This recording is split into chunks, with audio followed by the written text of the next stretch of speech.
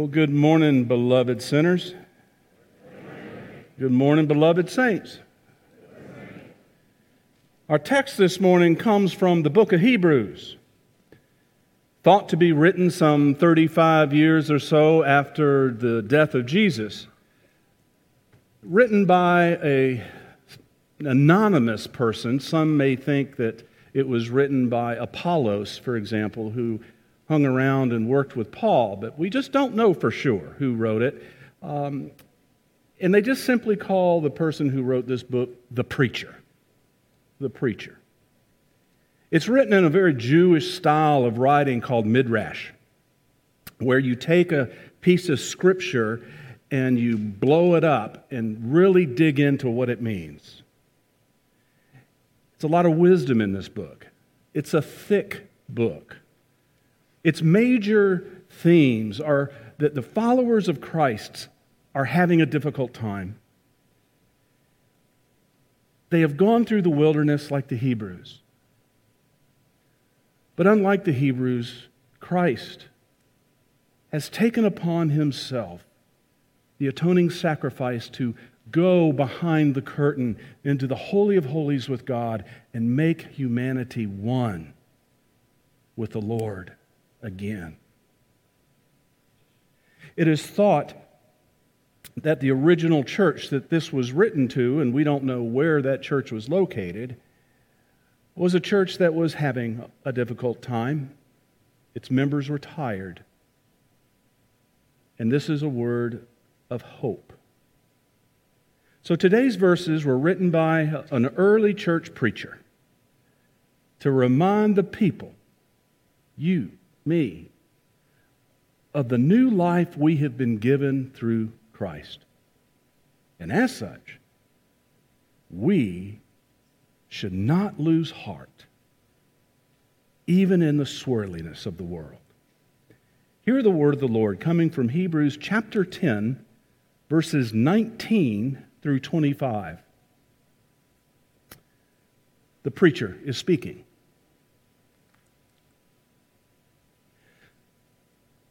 Therefore, my brothers and sisters, since we have confidence to enter the sanctuary by the blood of Jesus, by the new and living way that he opened for us through the curtain that is through his flesh, and since we have a great priest over the house of God, let us approach with a true heart and full assurance of faith, with our hearts sprinkled clean from an evil conscience and our bodies washed with pure water. Let us hold fast to the confession of our hope without wavering, for he who has promised is faithful. And let us consider how to provoke, how to irritate one another to love and good deeds, not neglecting to meet together, as is the habit of some, but encouraging one another all the more as you see the great day approaching. My friends, this is the word of the Lord. Friends, this preacher is using these words from Scripture as a pep talk for the people in the pew. Homiletics professor at Candler School of Theology, Dr. Tom Long, he says the preacher is actually addressing a very common and familiar pastoral problem: congregational decline. His congregation is basically tired and discouraged and tired of trying to live the Christian life in a culture that offers no support for it and is discouraged by the evil that seems to persist in the world. As a result, Long says, the congregation has begun to question the value of being a follower of Jesus. Attendance at worship has begun to falter. Zeal for mission has waned. And the kind of congregational life that is rich with love and compassion has begun to dissipate. Close quote.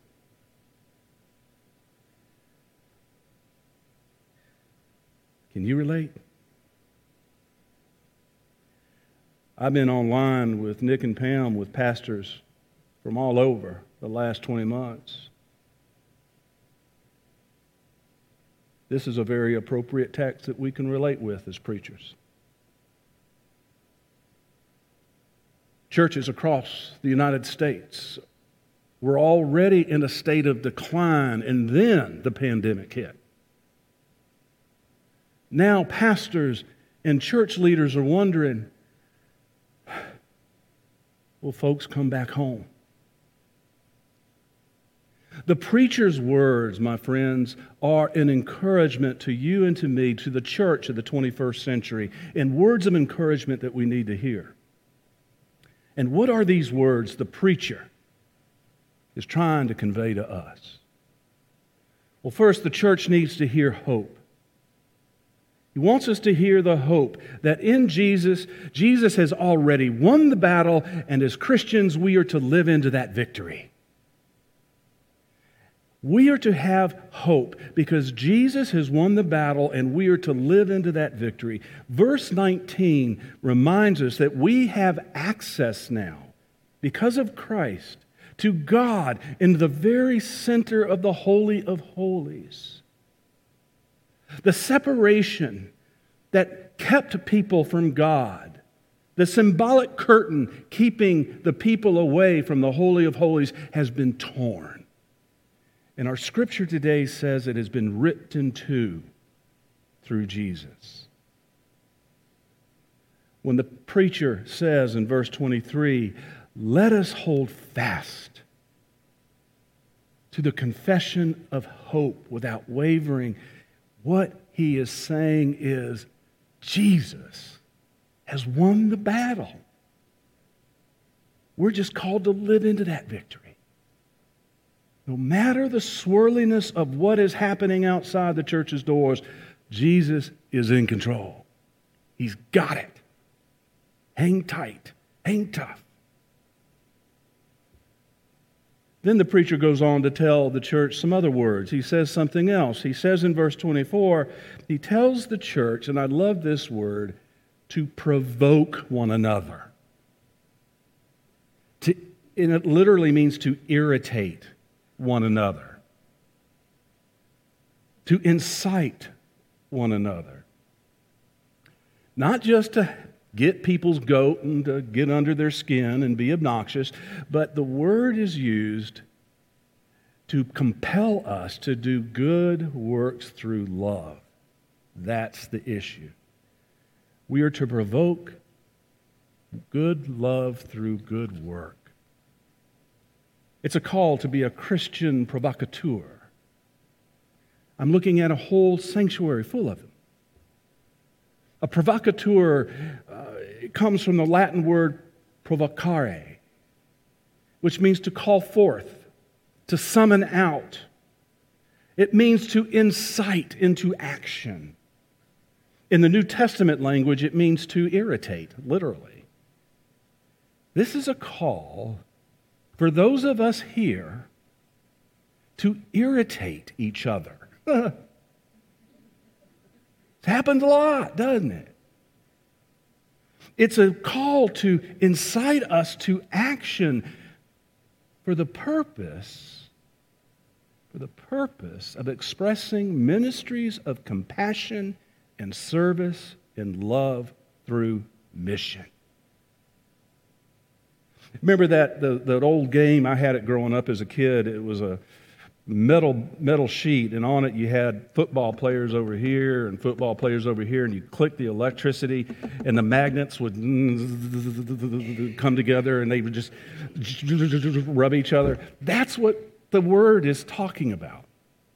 That's what the preacher is saying. We in the church are to vibrate, irritate, incite, provoke one another to do ministry of service and compassion with love. Now that's kind of some holy provocation that I can sign on to. And that's what the preacher is asking us to do. You see, the antidote for despair is for members of the church to incite one another to get about the work of the church through ministry of service and compassion. This is what he was trying to tell his little church that was struggling, having a hard time, who was tired. Work with each other. Get about doing what you're supposed to be doing. And that action, that irritation, that movement will dislodge you from a hopeless, despairing mindset to an active, missional mindset.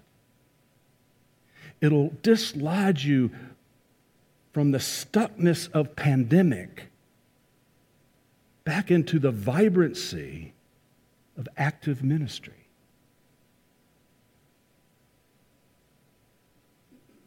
You know, what do you think we've been trying to do as your church leaders for the last 6 months with the Just Say Yes? You think it's just because it's a cute little thing to say? No. We take this seriously. We want to irritate you. We want you to just say yes and get back engaged to the work of ministry. We're trying to provoke you in the name of Jesus.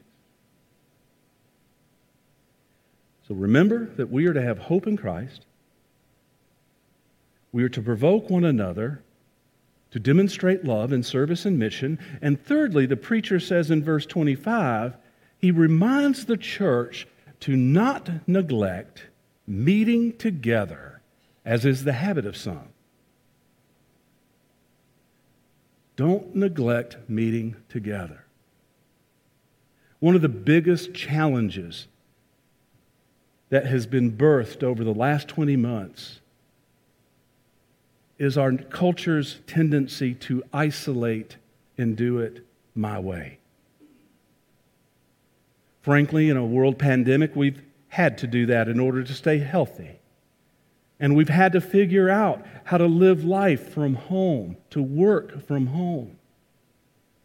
We have become adept with technology that has kept us in digital touch with each other. And I'm grateful for that.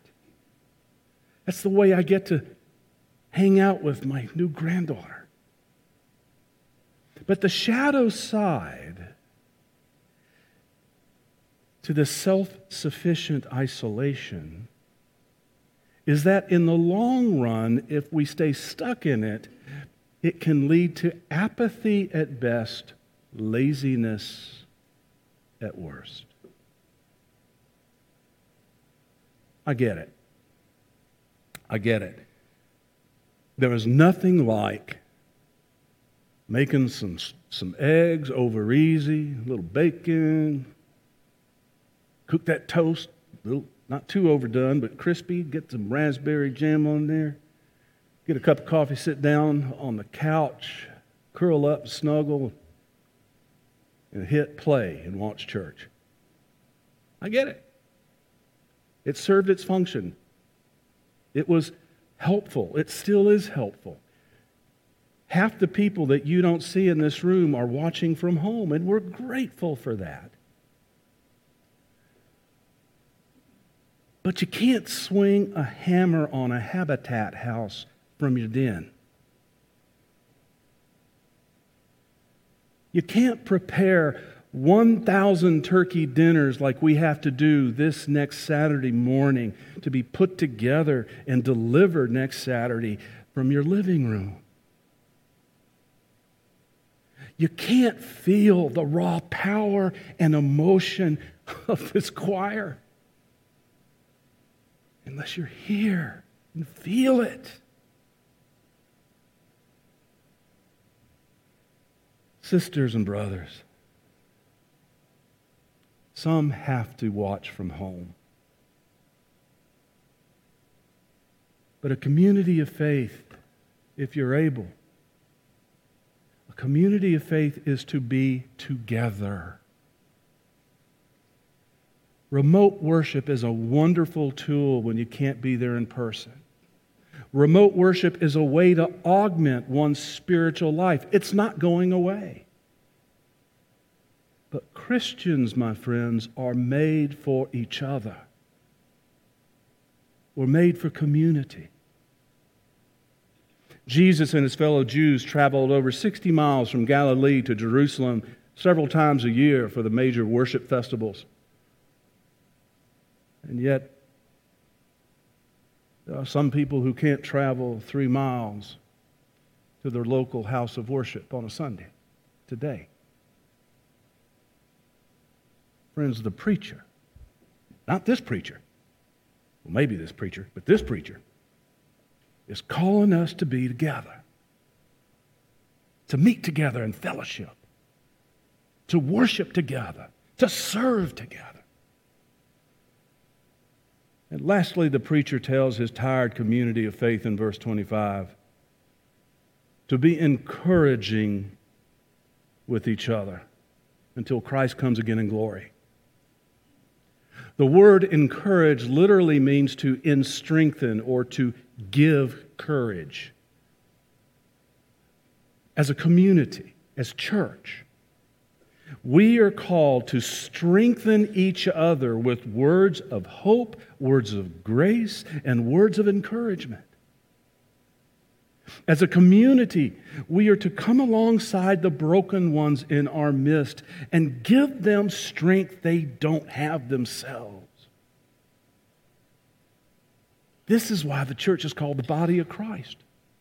It takes all of us to usher in the ways of God. When one member in the church gets tired, discouraged, beat down, another member comes alongside and keeps the other person motivated, encouraged, and strengthened and moving. And when that encourager gets worn down and tired, then the receiver of their care in turn provides care back to them. You see, when this happens, a flywheel effect of grace occurs, and it begins to create energy that doesn't stop.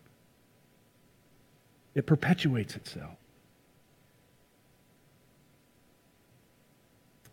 Beloved, the preacher's words from Hebrews are apt for the church this day. The lectionary text picked me today.